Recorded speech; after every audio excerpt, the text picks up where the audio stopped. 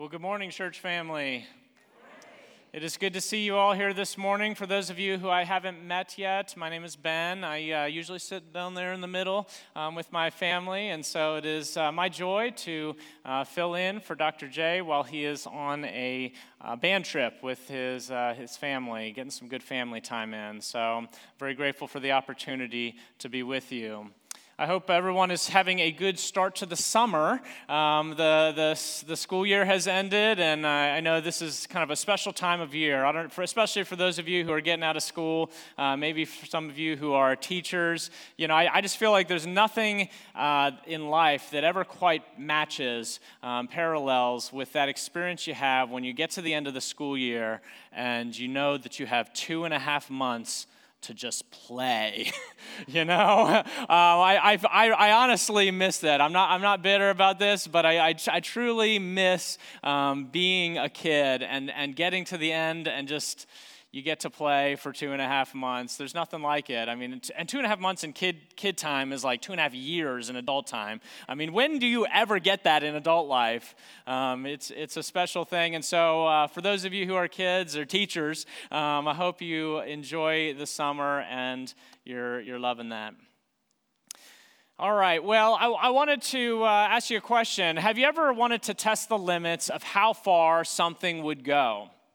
You know, maybe you have a car and you've always wondered, how fast can my car really go? Or maybe you've got a truck and you've always wondered, I wonder how much weight this truck can really tow. You know, especially if you're building something, if you've built something, you kind of want to know, how strong is it? How much weight can it handle? Well, I was an assistant pastor at a church in Ohio, and we had this project where we needed to build some shelving in a utility closet. And I had these brackets that I'd used before on a previous project, and so I went to the store to go pick out the brackets that I'd used before. We were going to put brackets on the walls and put plywood on top of the brackets and make shelving that way. And so when I got to the store, I noticed that the brackets were a little more expensive than I remember them being. And so I was like, well, you know what, I'm just going to get some heavy-duty brackets for the bottom shelves and some medium-duty brackets for the upper shelves, because, you know, they'll have less weight typically on an upper shelf. And so I brought them back to the church, and we had a volunteer who would install these. His name was Paul, and he was a retired fellow and just great at these projects. And so I gave the stuff to Paul, and I said, here you go, Paul, here's the plan. And in no time, he had it up. I mean, it felt like it was just a couple hours. He had installed these things and had the plywood on them and everything. And so he brought me over into the room to kind of, you know, see what I thought. And I said, Paul, you know, I've got the medium-duty shelves, and I'm a little concerned that they won't hold the weight. And we were talking about how we could test it. So I grabbed like a heavy bin, I put it up there, and I didn't know for sure whether it would be able to hold. And so I was like, you know what? I know what I'll do. I'll just hang on the shelf, and we can test it that way. And Paul didn't think that was a good idea. But before he could talk me out of it, I had already climbed up, and I very gingerly just kind of hung on the shelf and put my weight on it. And then I got down, and it had held my weight, but I felt like it was bending more than I'd like it to bend.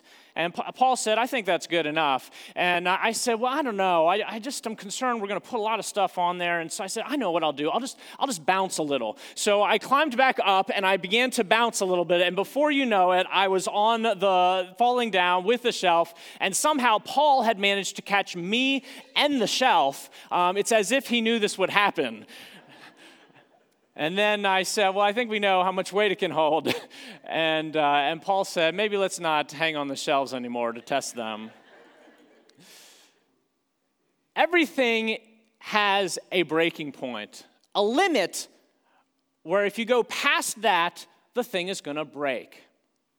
Have you ever wondered, what is the breaking point of the human soul? Sometimes in life, we come to a place where we realize that the problems have piled on. They've built up, and it's starting to be unbearable. Sometimes it can be a relationship conflict. It started out as a small thing, but it continued to grow until you just felt like if another thing happens in this relationship is going to break.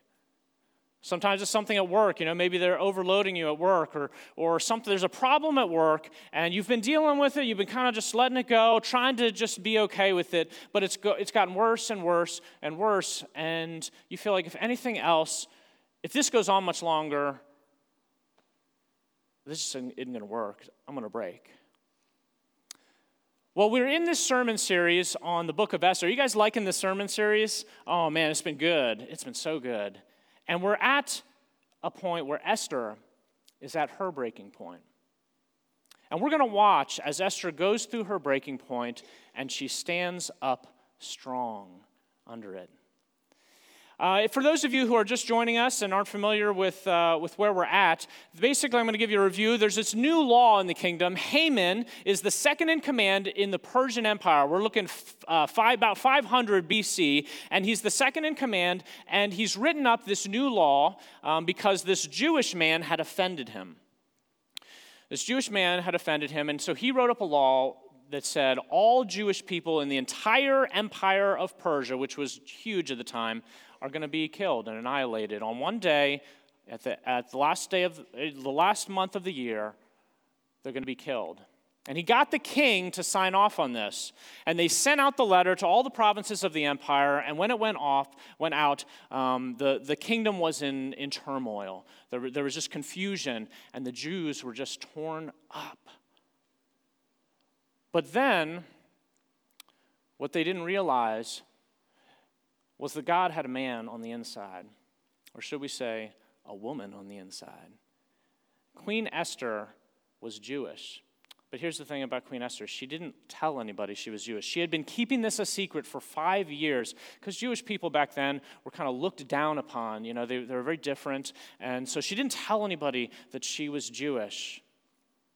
And she's at this breaking point because this news has gone out. It's been 2 months. People are in turmoil. The Jews are torn up. And she has to make a decision because she's going to either go before the king, risking her life, spilling the beans about this secret that she's been keeping for 5 years, or she is going to end up betraying her family, her people, and her God.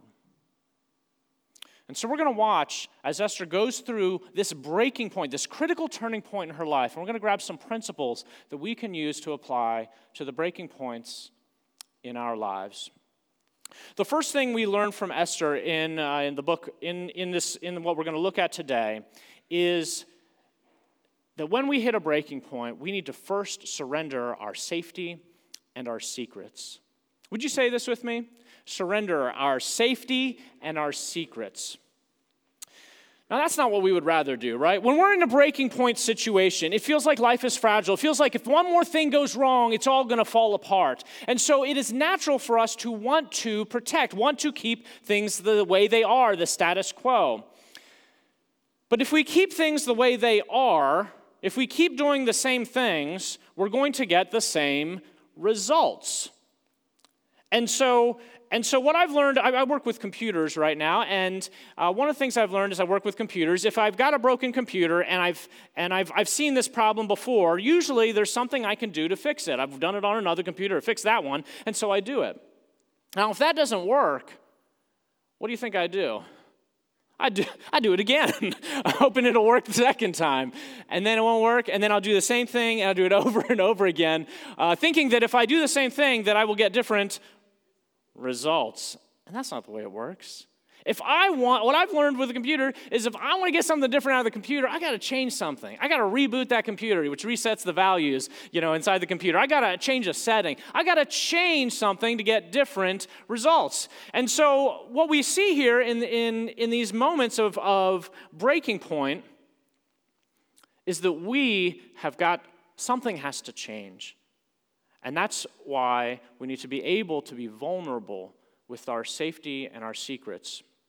For Queen Esther, she surrenders her safety and her secrets first in her heart, first inside her heart. And what we see in the book of Esther is that there was this moment where she asked all the Jews who were in the city of Susa, she asked them to pray for her and fast for her. And she said, I'm going to do the same thing. And then she says, and then I'll go into the king. And if I die, I die. She's going to be risking her life to go before the king. Because, you see, the king had a law that if you come before the king without an invitation, you automatically are killed. You get the death penalty. Unless he just so happens to extend his scepter in that moment, and then you don't die. So she's going to risk her life. She's going to spill the beans about the fact that she's kept a secret from her husband for 5 years. This is a vulnerable situation. But before she does anything, she surrenders these things up in her heart. In our lives, we may be wrestling with a bad habit, and we know we need to get help outside of ourselves. We've gotten to that point where it's kind of built up to this breaking point. We need some help, and we've heard that they've got this great group, Celebrate Recovery, here at the church. It meets on Wednesday nights at 6:30, and we've wanted to go. But when we think about going, we say to ourselves, what if they make me share? Now, they don't make you share. When you go to Celebrate Recovery, you share as much or as little as you want. But here's the thing. We will never go to Celebrate Recovery unless we have surrendered those things in our heart, because we don't know. I don't know for sure whether somebody's going to ask you to share. But if they don't, I don't think. I'm pretty sure. Does anybody know? They don't. But here's the thing. You don't know. And until you've surrendered that in your heart, you'll never go, because you haven't surrendered yourself up to being vulnerable. Sometimes we're having this situation at work where things have gotten worse and worse, and we know we need to have a conversation, but we realize that after that conversation, things will never be the same. We want to keep the status quo. We want to keep things the same. But in order to have a breakthrough, we have to be willing to be vulnerable, to be a little unsafe, for things to change. The next thing we see in Esther's example in the passage we're going to look at today is that when we reach our breaking points, we must find courage. Would you say this with me? Find courage. Esther does something unusual here, and I want to point it out. And we are going to get into the passage, but it's a real short passage. It's going to happen all of a sudden. So we're going to build up what we see happening up to this point. Esther needs to find courage, and she does. But we see this in something very unique that she does. Now, I want you to put yourself in Esther's shoes. Imagine that you need to go before the most powerful man in the world. That's who King Ahasuerus was, the most powerful man in the world, and you need to spill the beans about this secret you've been keeping for the past 5 years. You need to confront this man, confront this new law that's been created that's threatening to kill the Jews, and you're going to try to get the king to overturn a law which is not allowed in the Persian Empire. They don't overturn laws. You can only clarify them. If you were going to have that conversation with the king, would you like to have all the officials in the room, entire officials of the kingdom in the room with you while you're having that conversation with the king? I don't think so. How about, would you like to have Haman, your arch enemy, who has written the law, in the room while you're sharing these secrets with the king? Or would you rather say, hey, king, could I get a moment with you in private? I have something important to talk to you about. Which would you rather do? I'd rather go in private. But that's not what Esther does she? She has invited the king and Haman to a meeting, and she's going to have the conversation right in front of Haman. How unusual. Who does that? I would say there's only one reason someone would do something so crazy like that, and I think it's because God told them to. I think that's the only reason someone would do something like that. So Esther is going to do this, and I think God told her during those 3 days when she was asking the people of the city of Susa, the Jewish people in Susa, to pray for her. I think during those 3 days, she was praying and fasting, and God met with her. And he said to her, I want you to meet with the king, and I want you to invite Haman. I think that's the only reason why she would do that. I mean, maybe she thought through and figured out this is the best way to go about this. Either way, directly or indirectly, God has told her to do this. Now, that's just really uncomfortable. Where do you find the courage to do something like that?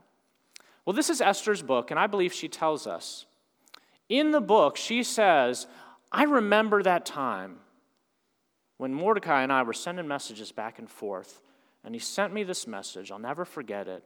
And he said, she didn't want to go into the king. Mordecai was saying, please, you got to go into the king.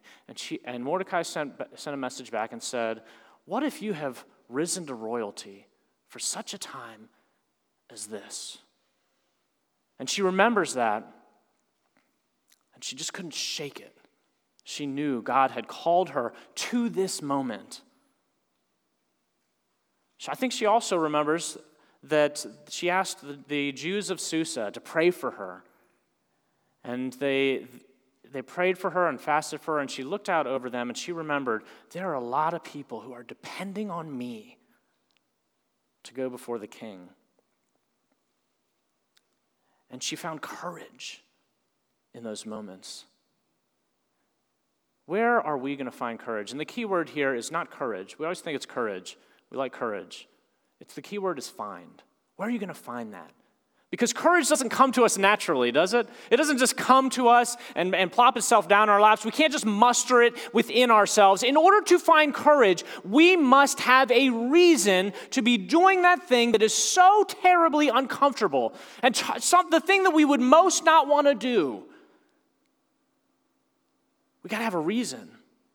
We got to be able to say, I am doing this because I want my child to have a better life. I am doing this because God has asked me to, and He's done so much for me, I want to do something for Him. And when we have that reason, then we will have the courage to do the uncomfortable things that are required at the breaking points of our lives. Our next principle in Esther's example is that when we are at a breaking point, we must face our enemies in person. Would you say this with me? Face our enemies in person. Now, we would not rather do that. What would we rather do? We would rather get behind the computer and type up an email, right? Yeah. Getting all sassy, sarcastic, asking questions. What do you think of that? And, have you ever done this? You get sent a text message. Got to do the question marks. Hold for the question mark. One more. We get to those points. Have you ever had in your marriage, you're sending emails with your spouse. You live together in the same house. You're sending emails back and forth. Or if you received one of these emails or a letter, you come to the dining room table in the morning, and there's a letter on the table. That's not a love letter. There can only be bad things in that letter. And you're like, I don't even want to read it. Or maybe it's a text message. We need to talk, but first I need to send you this really long text message. We'd rather get behind an email, a letter, a person. But God teaches us to face our enemies in person because it helps. Here's what Jesus says. If another believer sins against you, go privately and point out the offense. Privately. Not on Twitter, not on Instagram, where everybody can see what's happening and weigh in and just be all part of the drama fest. No. In person, privately. And it helps to do it this way. What I find is if I'm meeting face-to-face with someone, I just find it a lot harder to be my worst self with them. All those things that I'm saying in my mind, things I want to say before the end of that conversation, it's just a lot harder to say those things when the person's across the table from me, and I'm looking in the eyes of someone who's a real person with hopes and dreams, fears, disappointments. I just soften up when they're right across the table from me. God teaches us to do this because it helps. And it's just an important part of really seeing having a good conversation.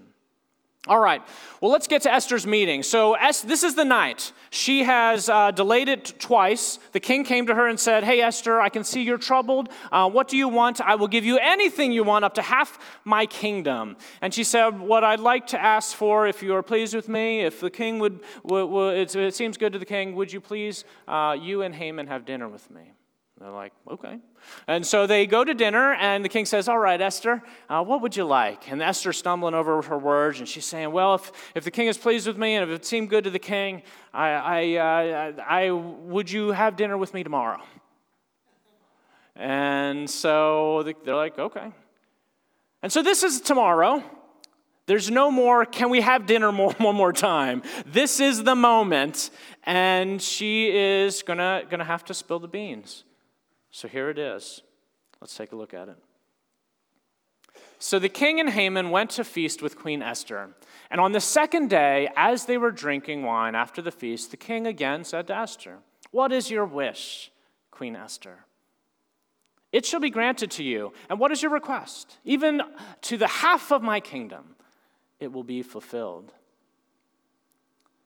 All right, ready? Take a deep breath. Then Queen Esther answered, "If I have found favor in your sight, O king, and if it seems good to the king, would he please give me my life as my wish and my people as my request?" Now the king is like, "What? I'm offering you half the kingdom, and you're asking for your life?" He's starting to get a little concerned. And Esther continues, "For I and my people have been sold to be destroyed, killed, and annihilated. If we had merely been sold as male and female slaves, I would have kept quiet, because no such distress would justify disturbing the king." And the king is like, well, this is going to be an easy request. He's thinking, we're just going to take him out. Ain't nobody going to kill my queen. And take a look at what he says. He says, Then King Ahasuerus said to Queen Esther, "Who is he? And where is he? Who has dared to do this?" And Esther said, "A foe and enemy, this evil Haman." Then Haman was terrified before the king and the queen. And the king arose in his wrath from the wine drinking and went into the palace garden. But Haman stayed to beg for his life from Queen Esther, for he saw that harm was determined against him by the king. And so the king goes out into his palace gardens, and he's trying to think through this, and he's just kind of bewildered, and he's starting to put the pieces together. Because he's known, there's been turmoil in the city of Susa ever since they wrote this law that all the Jews were going to be killed. He knows that Haman wrote this, and that Haman was offended by somebody, and he's trying to piece together, why would Esther care about this? She must be a Jew. And he's piecing it together, and he's realizing this situation has no easy fix. Either he can't change the law, and this is Haman. He's got Haman, his second in command on one hand. He's got his queen Esther on the other hand. He can't change the law, and he doesn't want to kill his wife. I mean, his wife is going to have to be killed if this goes through. Well, I want to pause here for a moment for a principle, because this is going marvelously for Esther. And it's going marvelously for her because she followed one key biblical principle, and it's this. When we are at a breaking point and we go and have that conversation, we need to choose our words carefully. Would you say it with me? Choose our words carefully. Esther chose her words carefully. When we get to a breaking point, there is a lot that is on the line there. You don't want to get to that breaking point and be like, "King, I don't know how to say this. I mean, I've been keeping a secret from you for 5 years, and there's this law in the kingdom, and I'm kind of Jew." You don't want to be stumbling over your words in a moment like that. There's a lot on the line, and there's a lot on the line for your breaking points. Esther knew that the king was going to ask one question in the conversation. She knew he's going to ask, "What is your request?" And look at what she had prepared. Take a look at this verse. She had carefully crafted this. Now, when you go to your English translations, they rearrange the words so that it flows in English. If you actually say it according to the Hebrew, it's a little choppy. But I've rearranged it so that it more closely matches the Hebrew. And this is how the Hebrew flows. She says, "If I have found favor in your sight, O king, and if it seems good to the king, may it be granted to me, my life as my wish, and my people as my request." Masterful. What is your request, Queen Esther? I'm asking for my life and the life of my people.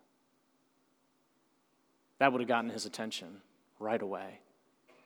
And notice, and then she says, "By the way, King, we're going to be killed, and if we had been sold into slaves, I wouldn't have bothered you, but we're going to be killed." And she hasn't said anything about Haman at this point. She naturally sets it up so that the next question he's going to ask is, who in the world is trying to kill you? And she had her line like that. I bet she had it memorized. A foe and an enemy is this evil Haman. Masterful. Choose our words carefully. This is the spot, I think, when we're at a breaking point where we often get it wrong. And I think the reason we sometimes get it wrong at our breaking points is because we come to the breaking point and we have gotten all of our courage together. We have gotten everything in us is fighting against doing this thing, having this conversation, and we finally get to that conversation and we've been losing sleep over it. We were anxious, and we get there and we just want to get it over with. And so and we're not careful with our words. I think it's understandable. But when we get to that conversation, to that breaking point, this is not the spot to let our guard down. We got to stay sharp all the way through, because if we don't, we'll get to the breaking point, we'll get to the conversation, the critical moment, and instead of seeing the results we want, we'll just make a big mess because we weren't careful with what we said.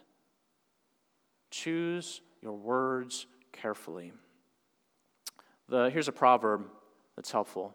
It says, "The tongue can bring death or life. Those who love to talk will reap the consequences." If the tongue can bring death or life, man, we ought to be careful with our words.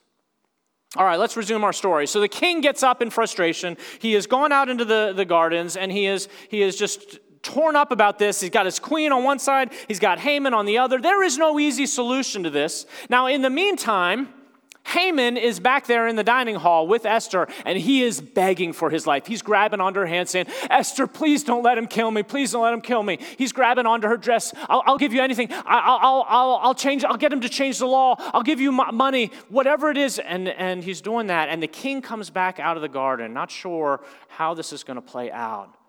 And he says this. He sees Haman over his queen. And he says, "Will he even assault the queen right here in my palace, before my very eyes?" And as soon as the king spoke, his attendants covered Haman's face, signaling his doom. Then Harbana, one of the king's eunuchs who was standing guard there, said, "Haman has set up a sharpened pole that stands 75 feet tall in his own courtyard. He intended to use it to impale Mordecai, the man who saved the king from assassination." "Then impale him on it," the king ordered. And so they impaled Haman on the pole he had set up for Mordecai, and the king's anger subsided. Wow. In a moment, everything has been changed. The enemy of the Jews is dead, and the Persian Empire has been flipped upside down. Take a look what happens next. On that same day, King Xerxes gave the property of Haman, the enemy of the Jews, to Queen Esther, and Haman was rich. Then Mordecai was brought before the king, for Esther had told the king how they were related. "He's my cousin." Then the king took off his signet ring, which he had taken back from Haman, and gave it to Mordecai. And Esther appointed Mordecai to be in charge of Haman's large property. So Esther spills the beans about the fact that she's Jewish. And all this happens, everything changes, and she says, actually, Mordecai is actually my cousin. And he says, Mordecai, isn't he the guy we had a parade for the other day? Because he saved my life from assassination. Bring him in here. And Mordecai comes in. He takes that signet ring. Something you should know about that signet ring is with that ring, that's how the king approves things.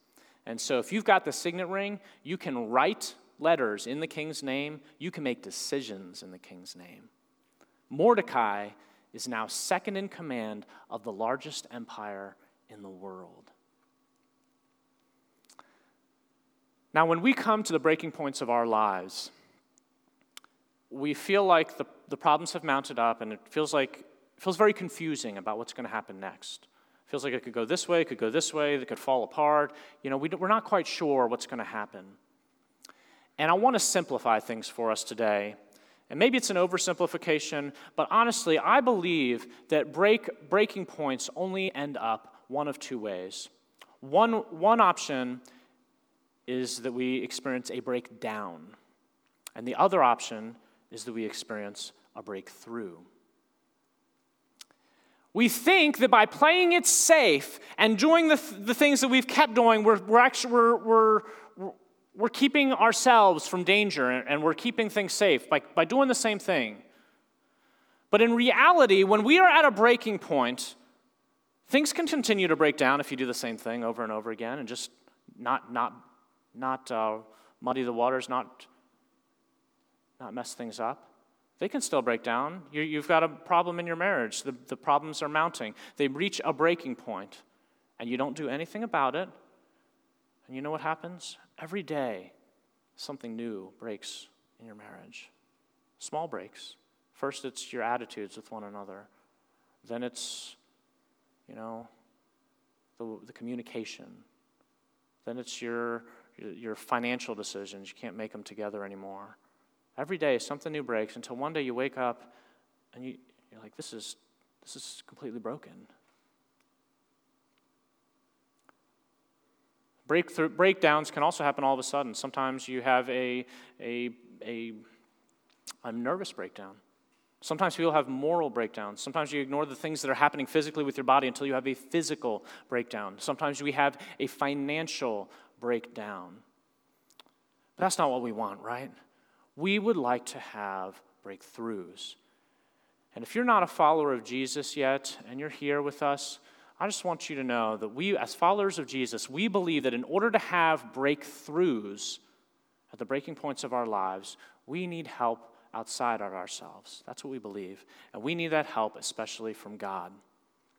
That's what we believe, is when we follow the principles of God, He teaches us how to navigate our lives through the breaking points and into a breakthrough. And when God breaks through in our lives, He doesn't break through small. He breaks through big. In one evening, one conversation, the Jews in the Persian Empire went from being on death row to being favored of the king and in places of great influence. What sort of freedom might be available to you if you were to follow these principles? Surrender safety and secrets. Find courage in some person that you're doing this for. Face that enemy in person. And choose your words carefully when you're there in the moment. What sort of financial health might be yours? What sort of relational health? What sort of joy might you experience? Freedom from anxieties, freedom from bad habits. What could change in your life if today we decided we're not going to live anymore on the edge of collapse, but instead we're going to take intentional steps to address that problem that keeps threatening to break our life? Let's pray. Father in heaven, You are a mighty God who brings incredible breakthroughs for your people. And it is because You love us so much and You don't want us to be stuck under the weight of a mess. And You know the way through this breakthrough. We do not know it, Lord. We acknowledge that. And God, we're willing to wait if it takes some time to hit our breakthrough moment. But we're asking you, Lord, to meet us in these moments. Teach our heart to surrender. Teach our lips to speak with carefulness. And help us to have the important conversations that you are asking us to have. Help us to have courage. We need you, Lord, and we trust that if we follow your path, that you will lead us to that place of freedom and beauty, that good life that you have prepared for us. We trust our lives to you. In Jesus' name.